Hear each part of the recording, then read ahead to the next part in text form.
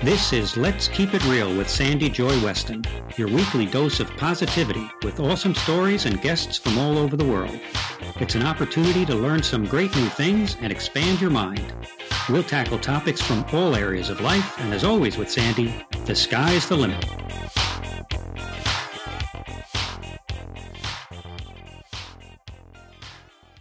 This episode is brought to you by, woohoo, I love this company, Keep Botanicals. Keep Botanicals is a 100% plant-based brand. They are women-owned and proudly formulate clean treatments for the face, body, and hair.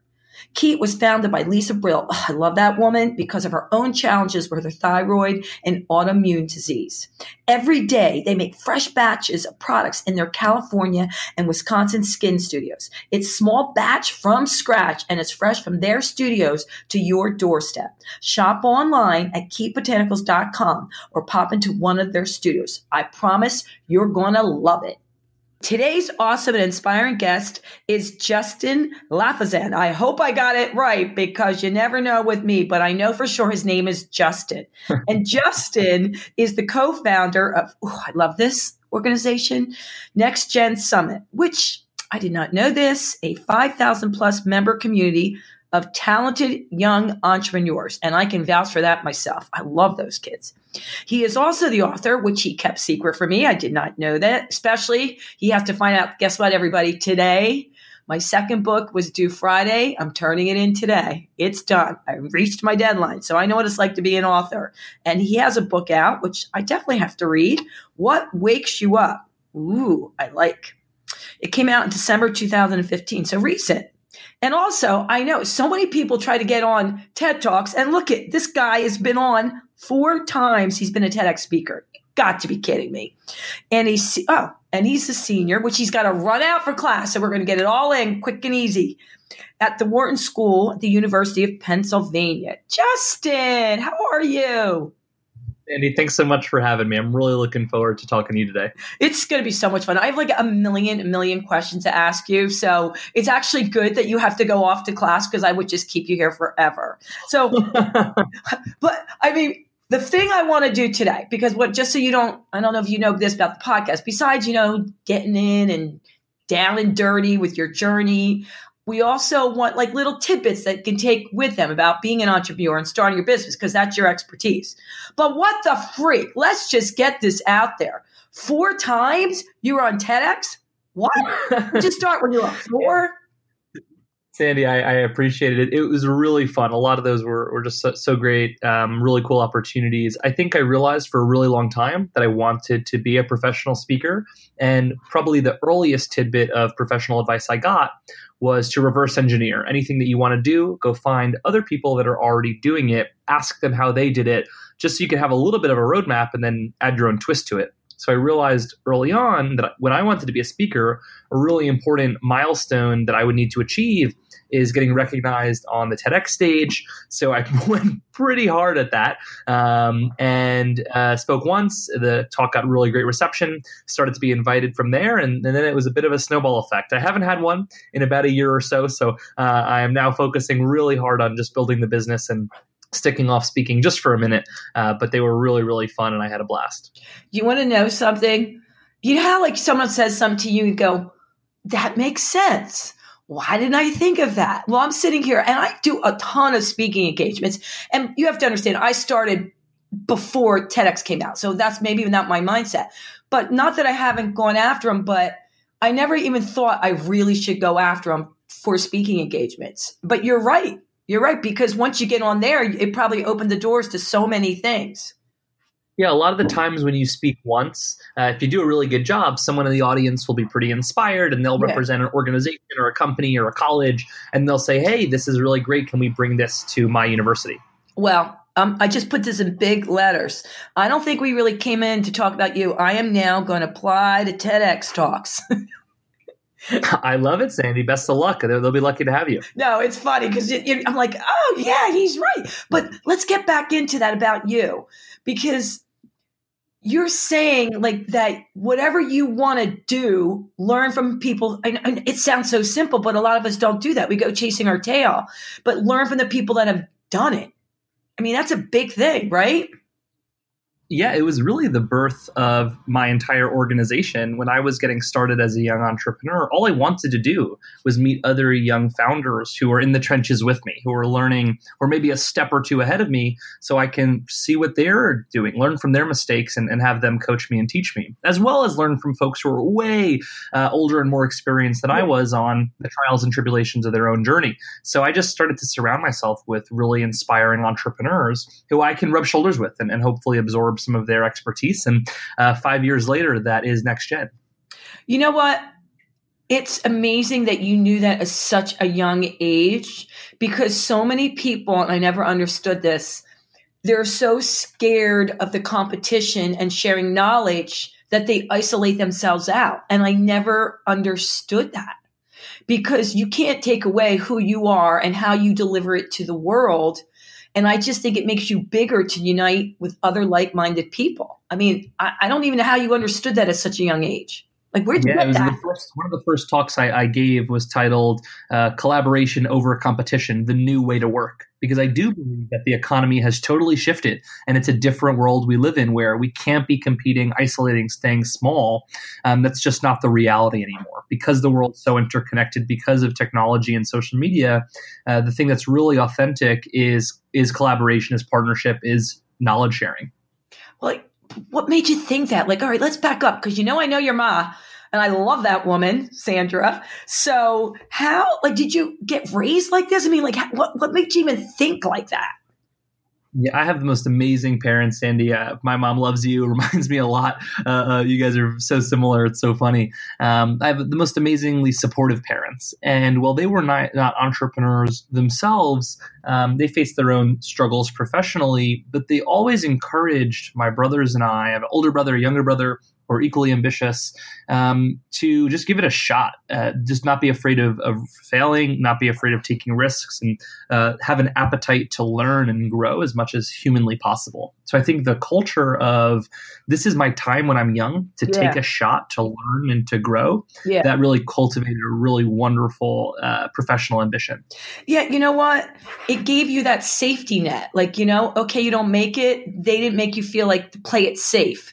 And that's so important, because you needed that. I mean, it's amazing, because some people find it out in life. They don't have that safety net. But what a bonus, right? To be able to go, hey, give it a shot. Oh, well, that didn't work. Try it again.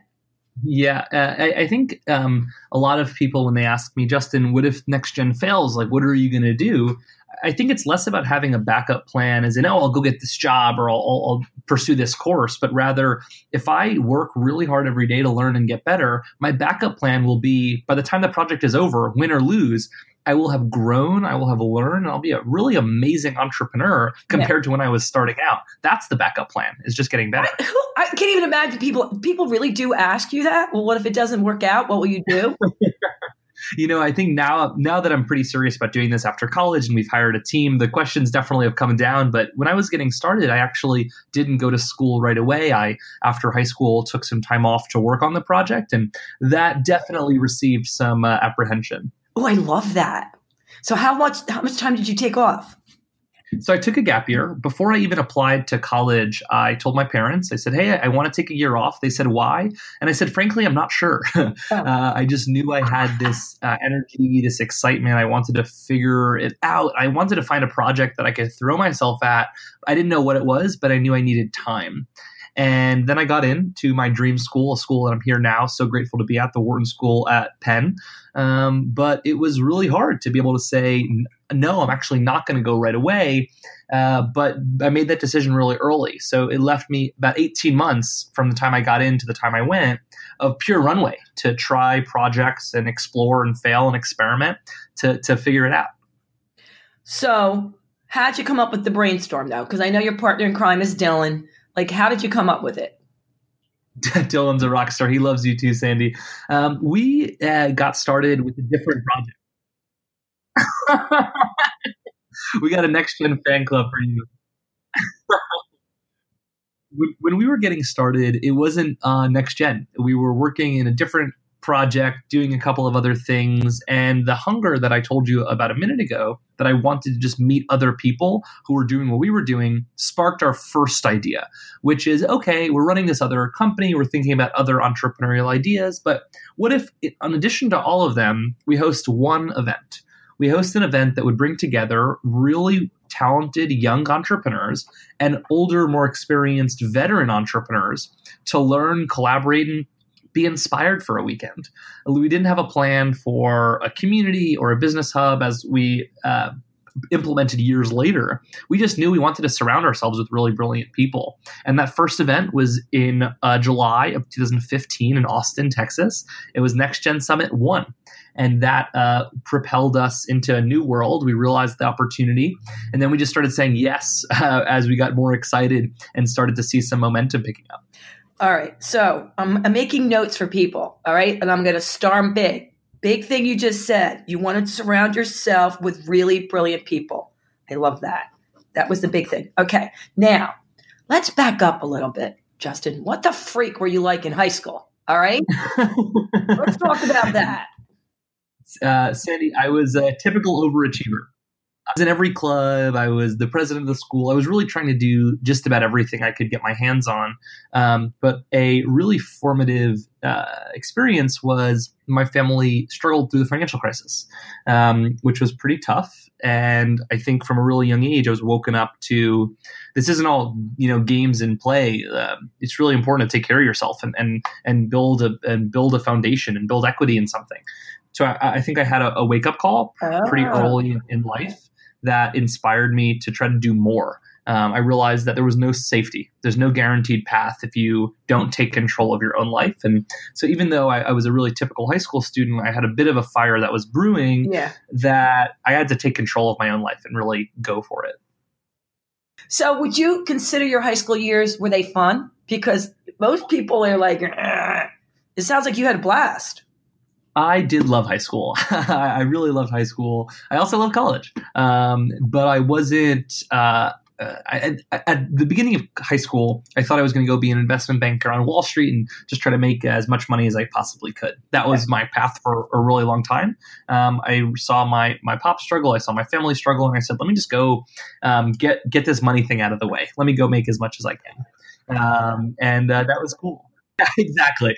But then around my junior year, I started to be exposed to a lot of new ideas about entrepreneurship, about the general concept of designing a really amazing life, about what am I intrinsically interested in, just all these amazing new ideas that led to a mindset shift. And that culminated in me saying, okay, I have a lot I haven't figured out yet and a lot more to go. The only way I'm going to be able to figure out what I need and who I am is if I don't go to school right away. And if I take pause and try to figure it out first. All right. So one of the questions I usually wait to the end, but I got to throw it in here right now is, I do podcast on campuses now. It's just called Let's Keep It Real Campus Style.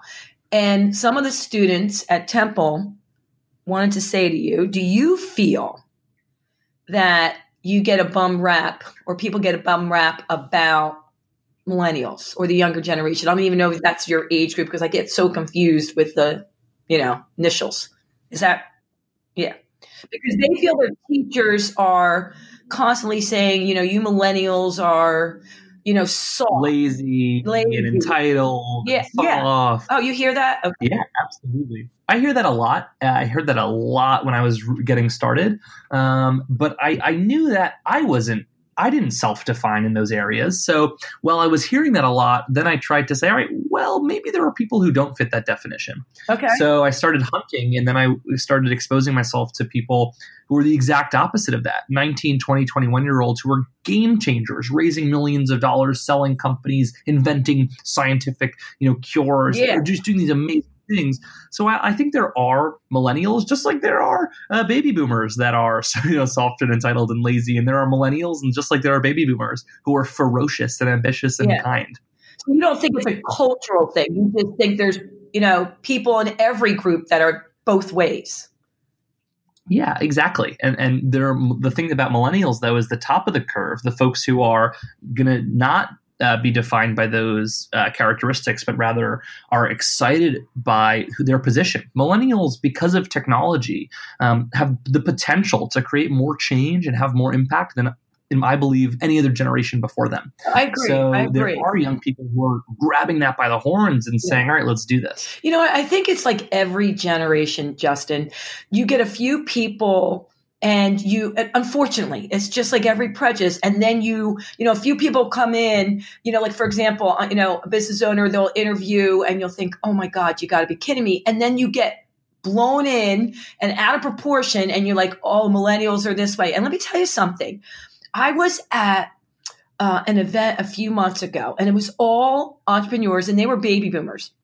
And I was sitting there in a group of 250 and they said, what's your number one concern? And they raised their hand and it was like their interns and all millennials. And wow. They're like, they're lazy, they're entitled, blah, blah, blah, blah, blah. So, I had to be the outlier. I stood up and I said, I have no idea what you're talking about. I go, the young people that work for me, they blow me away every day. Like, I feel like I learned something new and I don't even understand what you're talking about. I think sometimes just like everybody, two things. One person is that way and you put them in a group, or you kind of blame others for your weaknesses or the reason your business isn't getting off ground. But I was blown away. So that's why I wanted to ask you, because if you hear it too, because you're such an amazing entrepreneur, I'm thinking, what are they talking about? Yeah, well, I appreciate that, Sandy, but I think that you bring up a really interesting point where a lot of millennials maybe do get themselves into trouble is they hear these, definitions of them and then they become disenfranchised and think I could do it all. I know everything. I'm the king or I'm the queen. And that's a huge pitfall. The thing that I've realized the most inspiring millennials know is that they don't know everything. And there's a lot that they can learn from someone who's been in business for probably decades longer than they've been alive. Good point number 2. Let me put that down. Yeah. You're right, because they get so mad and they get their backs up in the air. But the truth is they still have a lot to learn. We all have to learn. We all have to learn to deal with this new thing that could be a great tool and also our biggest derailer. And we have to find ways to manage that. I find so many of my friends are just not really present. And in the business world, that's not going to fly and that's not going to help you succeed. So then let's go to the next question as far as business. When you're sitting at a business meeting, no matter what, you don't answer texts or emails? When I get to work every day, I put my phone face down on my desk. It's in Do Not Disturb. And I do not answer texts basically the whole day, or calls for that matter. I don't answer calls for the whole day. I have Slack up. So everyone who has me on Slack is my team. So if my team needs me, that they'll be Slacking me and I'll be able to communicate with them. I don't check email for most of the day. I have a couple of blocks during the day when I check email and go through everything. And then if someone needs to reach me, they know to call my cell at least twice in a row because that'll ring through Do Not Disturb. So let's say my family, they know that and my partner knows that. Okay. But other than that, I really try to wait until about 7 p.m. where maybe the day is wrapping up for me to go through my inbox, go through my texts that have built up throughout the day. And I find that, to be honest, I really didn't miss that much. And it's really fast to catch up. And the things that I did miss, it's not the end of the world. I also think even if I miss something that's really important, I'd rather miss that, but be present with the rest of the day and really be working and building and not just checking my email the whole time. Okay. So let's back up there because this is a big thing. And I've heard it before, and this is major. So let's go through it. You're at work. You don't just answer your emails as they pop up. Even for work, you block out times. Yeah. So Tim Ferriss was the one who I first learned this from. He said, so if you answer email and you're someone who gets a lot of email, like all of us, yes. What you fall into the trap of is that you go to work, you open your inbox, you start answering emails. And because so many people are emailing you, so many things are being added to your to-do list, you spend the whole day answering emails. Correct. So it's 6 p.m. You've worked a really long day. You feel like you've done so much and you've accomplished nothing because all you did was just get back to people or push out things that people added to your to-do list. An inbox is basically an invitation for anyone in the world to add something to your to-do list, which I think is pretty wild.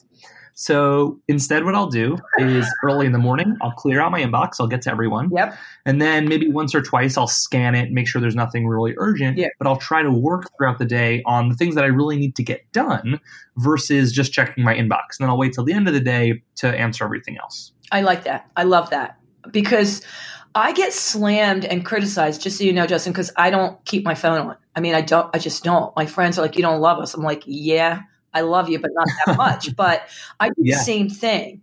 Unless it's corresponding, with my team, going back and forth because we're working on a project, I feel that it distracts me from my creativity and what I'm really working on. But I answer every email, every voicemail, every text within 24 hours. It's just not. I agree with that. I think that's important. You don't want to be someone who says, I'm so busy, I'm never going to get back to you. I really love that, Sandy. I try to do the same thing. At least once a day, even if you email me, you shouldn't wait more than 24 hours. I'm not that busy where I can't get back.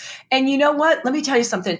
I'm the same way with you. Even when I came up, I was very fortunate to have so many amazing mentors. And I just surrounded myself with them and I absorbed all their knowledge. And because they knew that I respected their time and energy, they just wanted to help me. They wanted to see me succeed. And a lot of what I have is just because of these amazing, wonderful, successful people. But the biggest thing, and we're talking huge CFOs of billion-dollar companies, they get back to every single person within 24 hours. Now, if it's somebody they don't know that's asking for something, they will say, and I love this, listen, I'm answering this email, but after this, I'm sending you this direction. I won't answer your emails. Do you know what I mean? But even if it's a short sentence, and all of them do that. I'm surrounded by, and we're talking so many companies, you make your head spin. What bothers me is, like you said, people that don't even reply to you that you're trying to get a meeting with or a time with, and they'll be like, you don't understand, I'm so busy. And I just go, okay. And I just go on to the next person. Do you know what I mean? Because I don't understand. I think at that time, it's so much better to say, this is not something I'm really interested in right now, or this is not in my scope of priorities right now. Here's a potential resource. Than saying I'm too busy. I try to catch myself if I'm ever saying that, because number one, you just put them in another direction. Sorry, I can't help you. Hope this works out. Or I just had somebody, one of the best. Oh, I love him too. You know him. That's why I'm mentioning him, Wayne Kimmel. He will get back to everyone. And even if I'll have a question for him, he'll say, hey, San, I'm going out of town this week and that next week. Let's get up on 3 weeks from now. I mean, come on. That's amazing. Yeah, that's awesome. I love that. All right. So now, Justin, let's talk about your personal life. Do you have time for one? That was my third question. Do you get go out, date, whatever, or is it just business, and now and then you get together with friends? Yeah, Sandy, as we were joking about before the call, I think for a long time I tried to compartmentalize my life. I had my work life that was really separate from my personal life, from school. And I did that because I wanted to be taken seriously as an entrepreneur. I didn't want anyone to think, oh, I'm a student entrepreneur. I'm just this kid working on something. Yeah. But as I grew and I got more serious about my projects, I realized that maybe I was doing a disservice to the rest of my life that really is pretty great and that does contribute a lot to who I am and the leader that I am. So I have now kind of switched that a little bit. So I'm a student. I am a senior here at Wharton. I am getting my undergraduate degree in May. So really excited to be finishing off. I did a 180 on school. I used to not be very into going to class, and now I'm the exact opposite. I go to every one. I'm just so grateful to be here and trying to learn everything. Cool. And I have a really wonderful family. I try to see a group of friends here at school. I'm in a fraternity even. So I'm trying to do it all, which is really, really hard. But I want to experience what college has to experience for me. And even if that means I'm not getting as much sleep as I need to, I'll try to be good about it. But I think this is a time in my life where I just want to take it all in. Yeah, I don't blame you.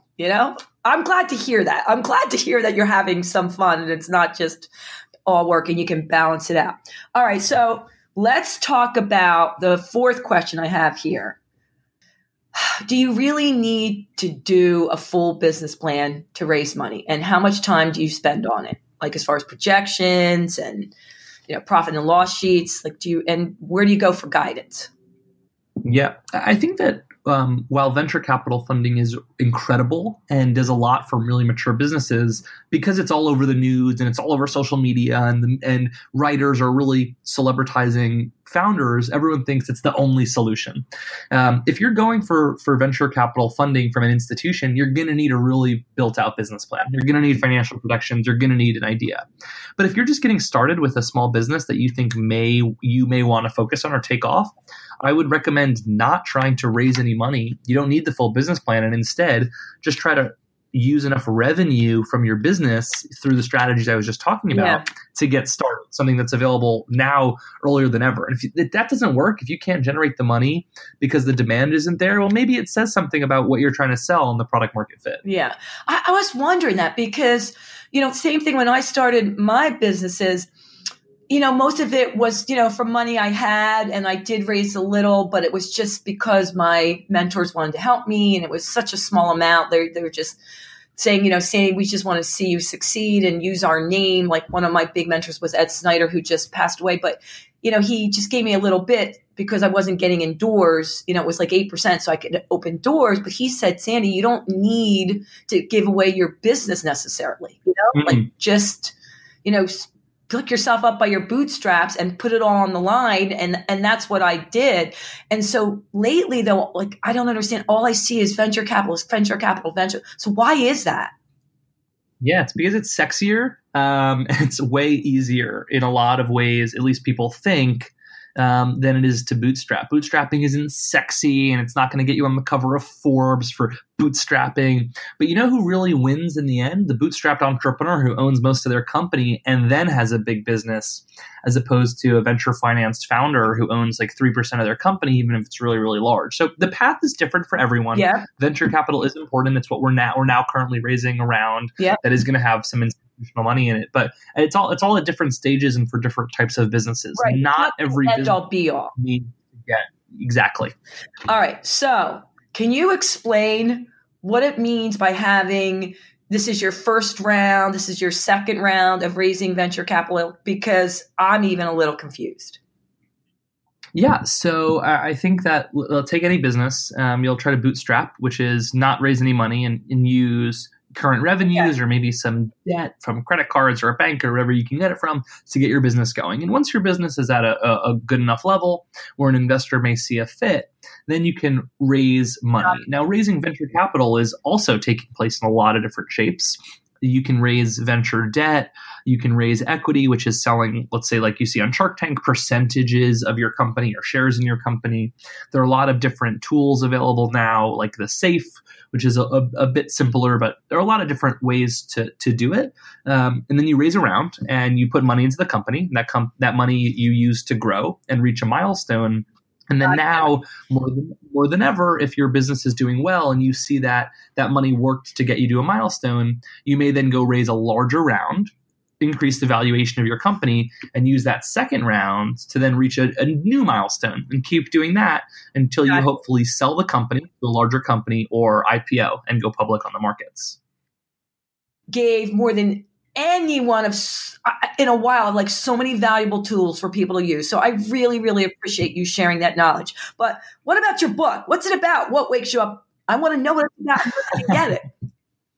Sandy, I'm looking forward to being back. You have this amazing energy that inspires so many young people. So I so appreciate what you're doing to lift up the next generation. I look forward to being back. The book, What Wakes You Up, was my journey to talk to entrepreneurs who got up every morning really just excited about the work that they were doing, and my belief that you don't have to settle for the status quo where you hate your job like most people in the world do. And in fact, 81% of people are actively disengaged from work. Instead, I think there is a way, even if it's hard or uncommon, to do work that you really love and are getting excited about. So published the book when I was a freshman here at Penn. It was really, really exciting. And I would love for you to read it. I'm going to. All right. Anything you want to say in the last minute that I didn't get in, Justin?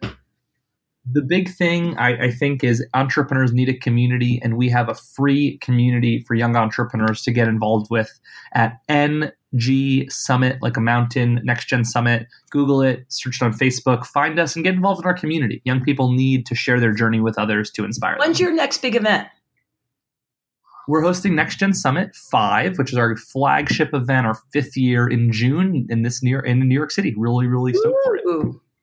All right, Justin, it was so much fun. And as always, I tell you, I learned more from you than I even thought possible. I love it. Thank you for sharing. Thank you for sharing for everybody. Go have fun. All right, until next time, let's keep it real and share your knowledge in a positive way. Thanks for listening. Be sure to share and subscribe if you enjoyed the show. And remember, keep spreading the positive.